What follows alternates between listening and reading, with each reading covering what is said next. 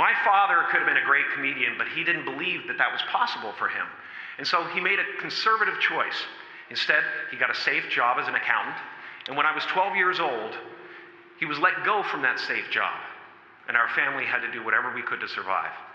I learned many great lessons from my father, not the least of which was that you can fail at what you don't want. So you might as well take a chance on doing what you love.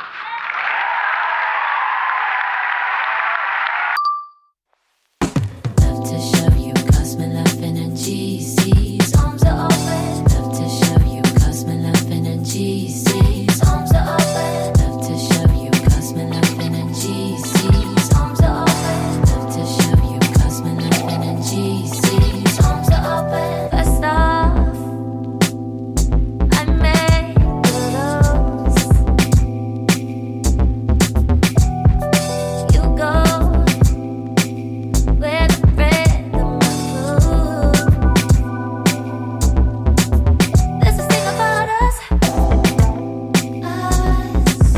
we just fall into place.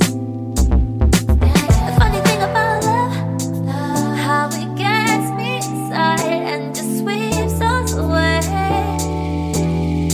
Love to show you cause me laughing and GC's arms are open. Love to show you cause me laughing and GC's arms are open. Love to show you cause me laughing and GC's arms are open. Love to show you cause me laughing and GC's arms are open. You got me. Well, I mean, I guess you're still getting into like the audio podcast, but like you've done stand-up, written comedy, you've done improv. Like, do you have a particular favorite form of comedy that you've done, or are they all just like different fun ways of getting it out there? I definitely like doing stand-up the best. I think it like clicks with the way that I am creative in the best way. I think it's the most satisfying when it goes well. Improv is like, it's more fun because it's a team thing, and like when it goes bad, improv is way more fun because it's like you're bombing with like all of your friends together, whereas stand-up you're like all alone and sad on stage. But when it's going well, I think I'm a stand-up at my core. When you're doing stand up, if someone is bombing or if you're bombing, like that sense of awkwardness, does it end up actually being funny, or does it just feel awkward at that point?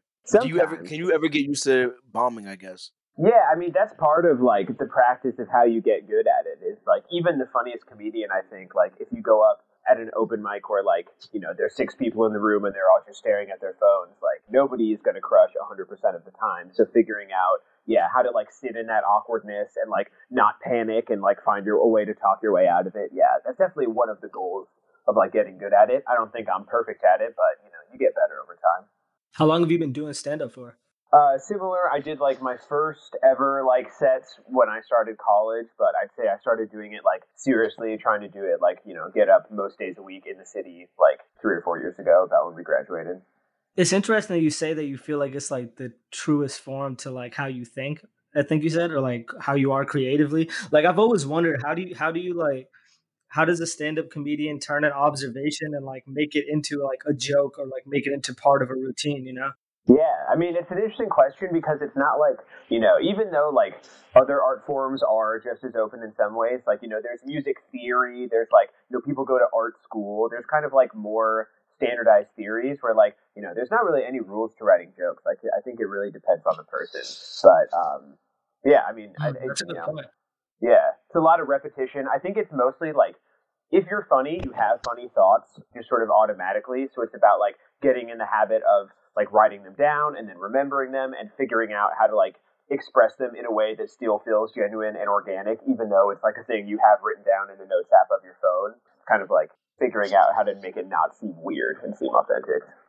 Is a lot of that also reading the room? Yeah, for sure. For sure. I think those is going to be. Yeah, those are kind of like the two sides of it, I think, are like having strong material, but also like being present in the room and being a strong performer. Yeah, it's like funny. I wouldn't have thought there would be, but there are a lot of parallels between doing comedy and teaching. It's like in a similar way where you need to like know the lesson and have like the things you're going to say to the kids, but you also need to be able to like, you know, make sure kids aren't like throwing spitballs at each other and talking and like maintaining just sort of control over the room. You got to be able to do both at once. If a lesson is taking longer than plans, just sort of adjusting. Yeah, no, that's a good point. But I'm sure you're like sitting there sometimes, like as the class is going haywire, and they're like, "Well, at least this is gonna make good material for me to use Shit, later on." right? 'Cause I know kids have to be roasting. That's like Oh one of yeah, my favorite absolutely. pastime activities. Yeah, absolutely. They are hilarious. Yeah, that definitely helps on the tough days to be like, oh, at least I'm gonna get some content out of it. But yeah, that's the thing. Is like even if they say something that's like insulting to me in the moment, usually it's like if I think about it and remove myself a little bit, it's pretty hilarious. That's awesome. Yeah, I feel like before we step further into this is probably a good time to do some intros since we've already Yeah. covered like two of your passions. Yeah, So for real sure, for quick, sure. what's up, everybody? Welcome back to You Free, our communal podcast. It's your boy Zim. We got Eric joining us as always, and who else we have on the line tonight? My name is Jackson, Jackson Fisher. I'm a middle school teacher by day, comedian by night here in beautiful New York City. Hey, and you're also a big NBA fan too, right? A little bit. I'd say I'm honestly a bigger fan of like kind of like the culture and discussion around basketball than I am truly of the NBA. Like I'll watch the finals most years, right. but like I don't ever watch the regular season. But like I like listening to like funny NBA podcasts and like trying to follow it on Twitter and stuff like that. You know, it's like a funny source for content. Yeah. Well, you also didn't grow up with the NBA team. There aren't any NBA teams out in Nebraska. That's right. Yeah. I am. I grew up in Nebraska, and yeah, exactly. Like even basketball at all is not very big there, but yeah, it's like definitely college football country. And then yeah, there's like not any. You know, you have to go to like Chicago or Kansas City or like the surrounding states to find any professional team. So yeah, I don't really have any allegiances as far as that stuff goes. I like my girlfriend's from Houston, and I like James Harden just like as a dude. So I would like if I had to pick who I'm a fan of, I'd say I'm a Rockets fan. Wait, what prompted the move from Nebraska? I like always wanted to do comedy and like do something creative with my life, and there's just not a ton of that industry doesn't really exist there very much. So I always wanted to like move to a bigger city and like start pursuing that. And then but I also like was good in school and wanted to go to like a good college. So that's valid. Yeah, right. It's like it made Columbia like made my parents happy, but also it's like I can go and be set up to try to do comedy stuff. What sort of industries are popping in Nebraska? That's a good ass question. That is a good question, honestly. I mean, like, so where I am from is where the University of Nebraska is. So, like, my mom used to work for the university. Definitely, that's one of the big employers around. In my hometown, there's like a big Gallup like call center for people who do like telemarketing and like phone polls and stuff like that. So a lot of my friends did that when I was growing up. There's like, I don't know, I think like statewide, it's like there's a lot of agriculture still. There's like meat packing and some stuff like that. But I don't know, I feel like every medium-sized town is like trying to have its own sort of like Silicon Valley moment. There's like all these weird like Nebraska-only tech startups that my friends work for. And I'm like, how is that, I don't understand how that's enough of a market to support a business. But, they're working there. Homegrown in Nebraska. Yeah. Right.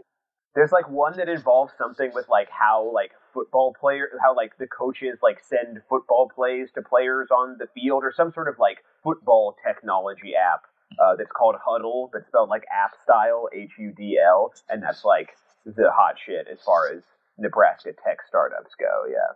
Interesting. Was it a big culture shock from you going from Nebraska to New York? I mean, I'm sure it was, but like, how was it a culture shock for you? Oh yeah, for sure. You have to miss looking up in the sky, see no stars, bro. Oh my yeah, God. absolutely. I'm from Massachusetts. Oh yeah, absolutely. I mean, yeah, for sure. Just like, yeah, I miss the stars and just like having open space that's not like filled with people. I mean, it's nice that like literally everything in my hometown, like unless it's a bar, it closes from like 8 to 10 p.m. And if it's a bar, it closes definitely at 2, if not earlier. So like it was crazy for coming here and just having like, you can do stuff, you can go places literally anytime. There's like some, but really not very many homeless people in my hometown, I will say. And like the first few days where I was in New York, I was just like, holy shit, this is grim, But then you kind of get used to it and you understand like why they're there and stuff. But yeah, that was definitely a big adjustment. Hearing mad languages too. It's like I pretty much heard English and like maybe Spanish, but I didn't really pay attention growing up. But like you just hear so many languages in the city. As far as like the comedy scene, because I know there is a big comedy scene, but I also like I'm more tapped into the music scene, but what I've noticed about the New York music Sure. scene is that there's a lot of musicians, but also like all these open mics, you're just going up there and performing to other people who want to be Mhm. musicians. Yeah. So I wonder, Yeah. like, what's the like camaraderie slash community like as far as the comedy scene goes? Like, first off, are you seeing the same folks when you go to these different events, and then also like, are you seeing non-comedy folks there too? Because I also feel like, personally speaking, if I'm gonna step in blindly, I might be more interested stepping in blindly to comedy than stepping in blindly to music sometimes. Yeah, why is that? I mean, like everyone, I know like a ton of musicians, but Jackson's the only comedian I know. You know what I mean? That's So nice. Yeah. Less information. Yeah, it is interesting too that like comedy is something like you can't think of music without like labeling it by its genre or like what style it is, but we really don't like put comedy in genres. People are just like, oh, I'll go see some comedy. So it seems like sort of a more open-ended thing than just like that's a randomly really good seeing point. music. Yeah. But to speak to your question, yeah, I mean there are definitely like New York is such a big scene that it's kind of like there are different sort of geographic pockets. There's kind of a like Brooklyn scene that's mostly in Williamsburg and Bushwick. There's a Manhattan scene. There's one that's more downtown. There's one that's more uptown. There's definitely like its own little sub scene in like Astoria. So you'll definitely see like some people everywhere, but definitely people like within their own little scene pockets. But yeah, it's definitely tough like performing just to other comics. I honestly like when I can do mics that are both musicians and comedians because then you get some non comedians in the audience. But yeah, that's definitely like the toughest part of performing in New York. I think the comedians are better here and like the way the industry works, like it's a good place to be. But because of that, like everyone here is a little bit more like success minded and there's less of a just sense of like we're all just hanging out and making friends than you would have in most other cities. When you're practicing a bit, because I tried to write jokes, but it did not go well. Like I'm a quick snapper with the roast, but like actually sitting down Yeah. writing something, like working through the whole process, that's not where my, I guess, like creativity lies. When you're writing bits and then I guess preparing for shows, are you like performing in Mhm. the mirror? Like how do you start gauging those laughs? Yeah, I mean, I do like practice saying things out loud at home so I can see how they hear. I try not to get too like, you don't want to have like the whole set memorized and just be up there Yeah. reciting it. Like we were saying earlier, you want to be like, feel like you're in the moment and like, acting organically. So yeah, I'll definitely have like, I'll be like, I have a few jokes on like this topic, on being from Nebraska or whatever. I have a few jokes on being being a teacher. I can kind of like have these points where I know like if I get on this subject, I can hit some jokes that I like have written before and know they work pretty well. But I try not to have it like super. I don't want to have like joke A, joke B, joke C, like everything mapped out. It's important to write and practice and stuff, but also sometimes you'll think things are hilarious and then it just like doesn't translate to other people. You really do need to like get it up in front of people to know if it's good or not. Because I've seen some comedians like on YouTube, they just start doing crowd work, and I know that that's creative as fuck. But I think at that point too, it's just like being so comfortable in that pocket must be insane. Have you Yeah, been heckled? it is. Yeah, yeah. I haven't had very many people. I'm trying to think of anyone if they've ever like literally like yelled and talked shit to me while I'm going on stage. It's mostly just people who are like not paying attention so aggressively that they're makes like sense. loud and disrupt the show. Or I will say like I have had shows where like I'll be doing a joke where I don't know, like there'll be like what I assume is like an obvious point where I'm like being like hypocritical or like there's some turn in the joke where it like makes me look dumb, and then somebody in the crowd will be like, you come off as dumb in that joke. And to me, I'm like, yeah, that's the point of the joke, like they'll try to point out something to me and I'm like, yeah, I know. At that point, you got to just pull them up on stage and be like, you know what, you come in real quick. Yeah. Yeah, Or exactly. just They're like, keep an how do extra you seat think this keep should a hot seat go? on the stage. Exactly. Yeah. That's what's up. Oh man, it's interesting. I'm thinking now about like comparisons between comedy and music, and another one I'm thinking of is like Yeah. most musicians are also fans of music, and then most comedians are also fans of other comedians. And in both instances, you sometimes see the influence like get passed along. So, do you catch yourself like when you're listening to comedians? Like, does that I mean, obviously, practicing jokes is one way of strengthening your skills as a stand up, but is watching stand up also another way to strengthen your skills? Yeah, I think so. You do want to, you don't want to, you want to be careful that you aren't like ripping anybody off or like writing jokes that sound too much like somebody else if you've been watching a lot of their stuff. But yeah, I definitely I listen to a ton of comedians' podcasts. I watch like all the specials that come out on Netflix and HBO and stuff. Yeah, I think it's just sort of inspiring to like see other people do what you want to do super well, and it like gives me, you know, ideas for things I want to write about and things like that. And that's a dope ass storyteller element too. As in, you're probably amazing at comedy too, because your pen skills are crazy. Yeah, I feel like I could like write, and even Jackson and I have talked about some ways that we could like collaborate on some projects that I could get some of the comedian and like more weird and quirky sides out. But I don't know if I could necessarily get up on stage and do that. I feel like there's like a certain kind of vulnerability, like even music, like, and I don't even perform that much, but like I've performed in the past and I would perform again musically, and all of that. It's like there's a certain kind of vulnerability with that, which is like really tough. But I also feel like there's a certain type of vulnerability with stand up or with going up there and being a comedian that's also really tough. Maybe a different flavor though that I'm not out here trying to taste for myself. Yeah, it's a very particular thing, but that's why rap is so cool. I mean, hip hop is so cool. It's like it's one of the main genres of music that has jokes in it. You know, like that's what I like about it. That's right, yeah. Punchlines. Yeah, it's good to have some like a sense of humor, whether or not your music is like explicitly comedic. Yeah, it's good not to like. Most of the time, you don't want to take yourself too seriously. Yeah, I mean, like one of my favorite forms of comedy is like the roast, and I love watching roasts.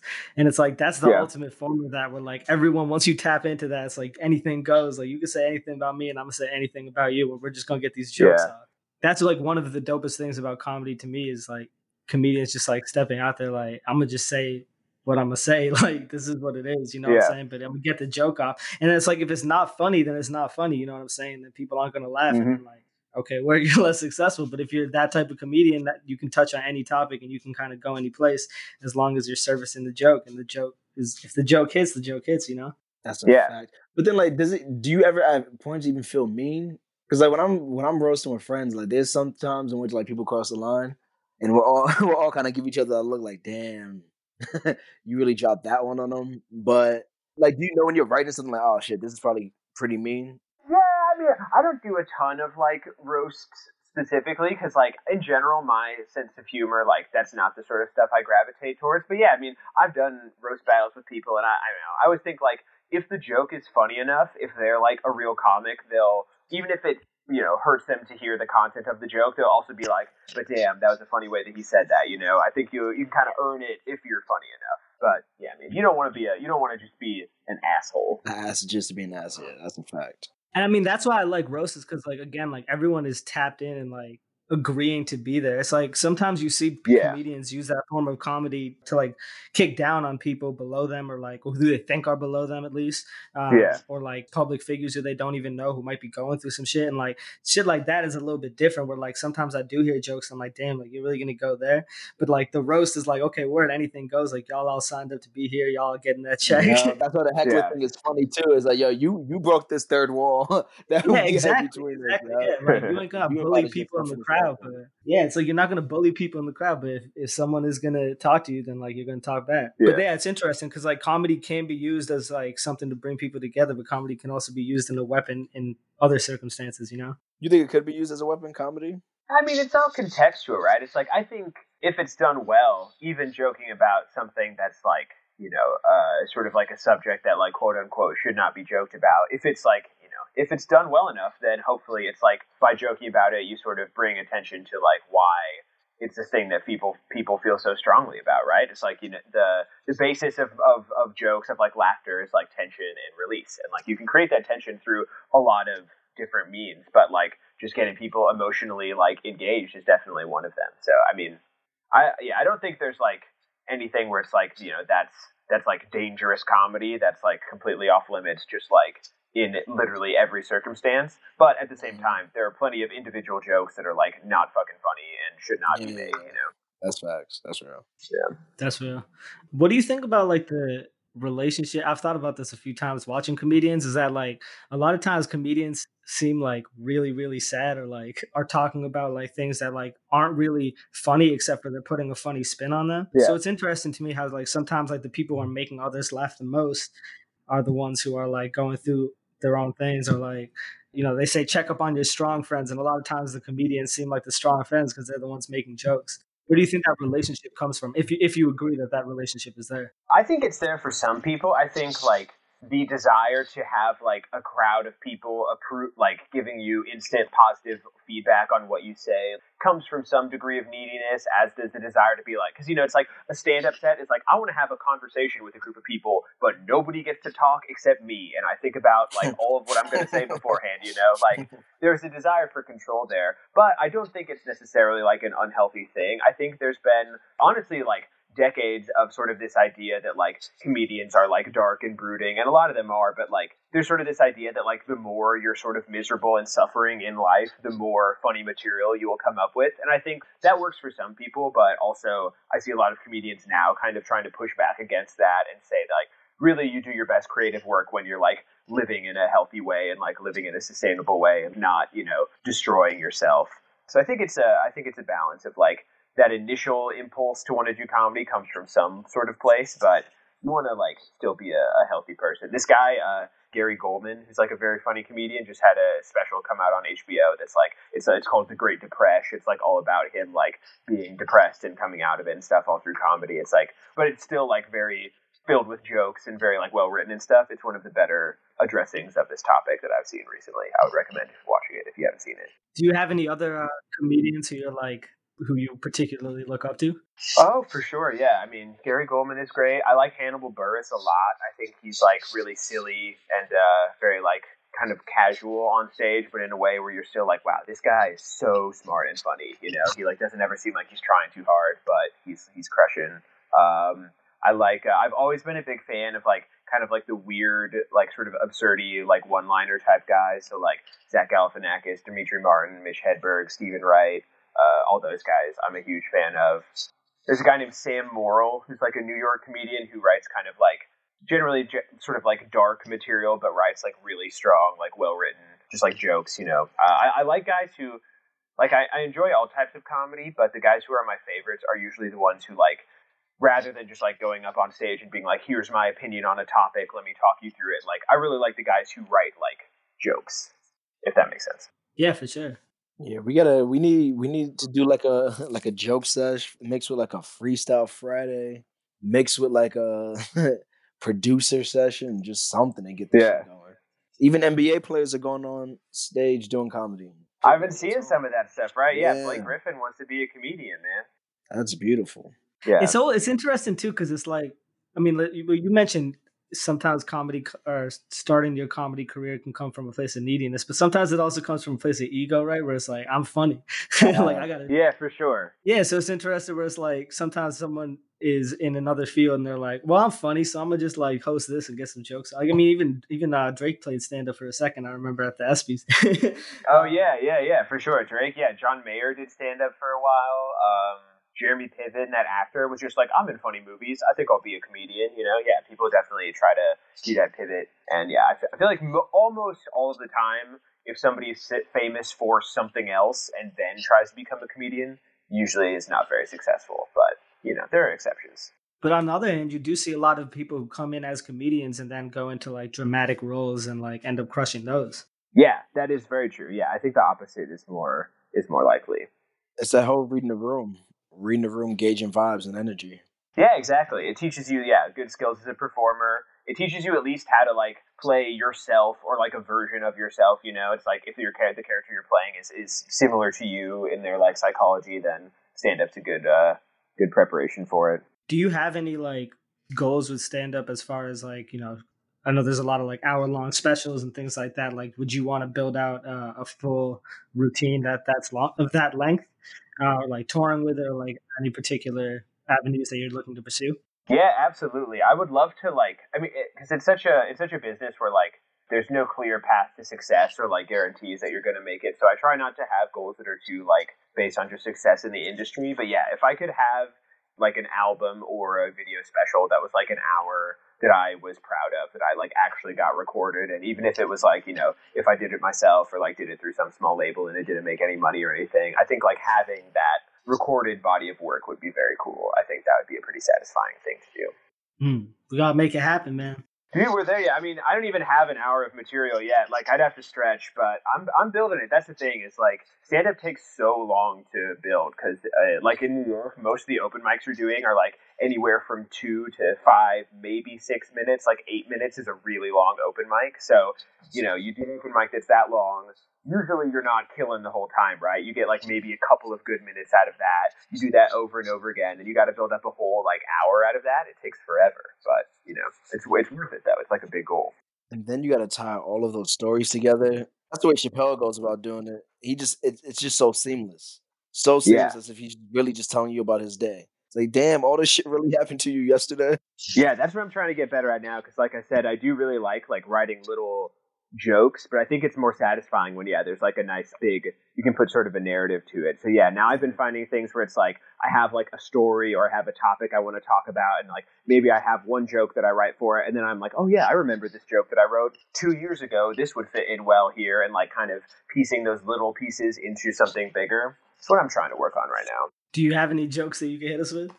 I hate that. I want to preface that by saying I hate that because I as someone who raps, like I know that rap and I'm sure comedy are two of the things where it's always like you see someone in public and they say that they do that, and you're like, oh, let's just do it right now then. Like out of all context and everything. Yeah, but you know, if you I can tell you a joke if you would like. Yeah, I have a joke that I usually tell when people ask me this because it's like a pretty like jokey joke, and it generally plays pretty well. But yeah, so you know, as I was saying earlier, you know, I'm from Nebraska, and I always say that like people don't know anything about Nebraska, so it's my job to like be the representative of the place and like tell people about it when I meet them.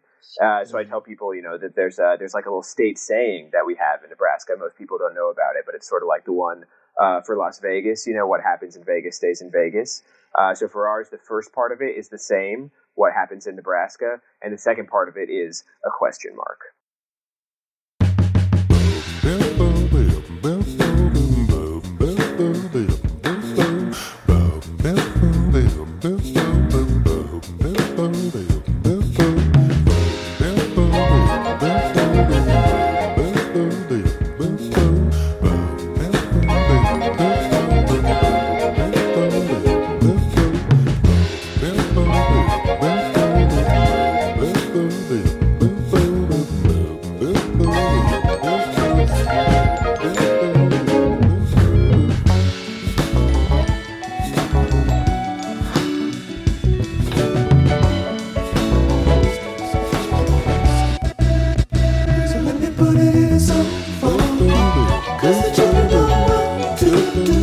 Just show each other love. Here we go.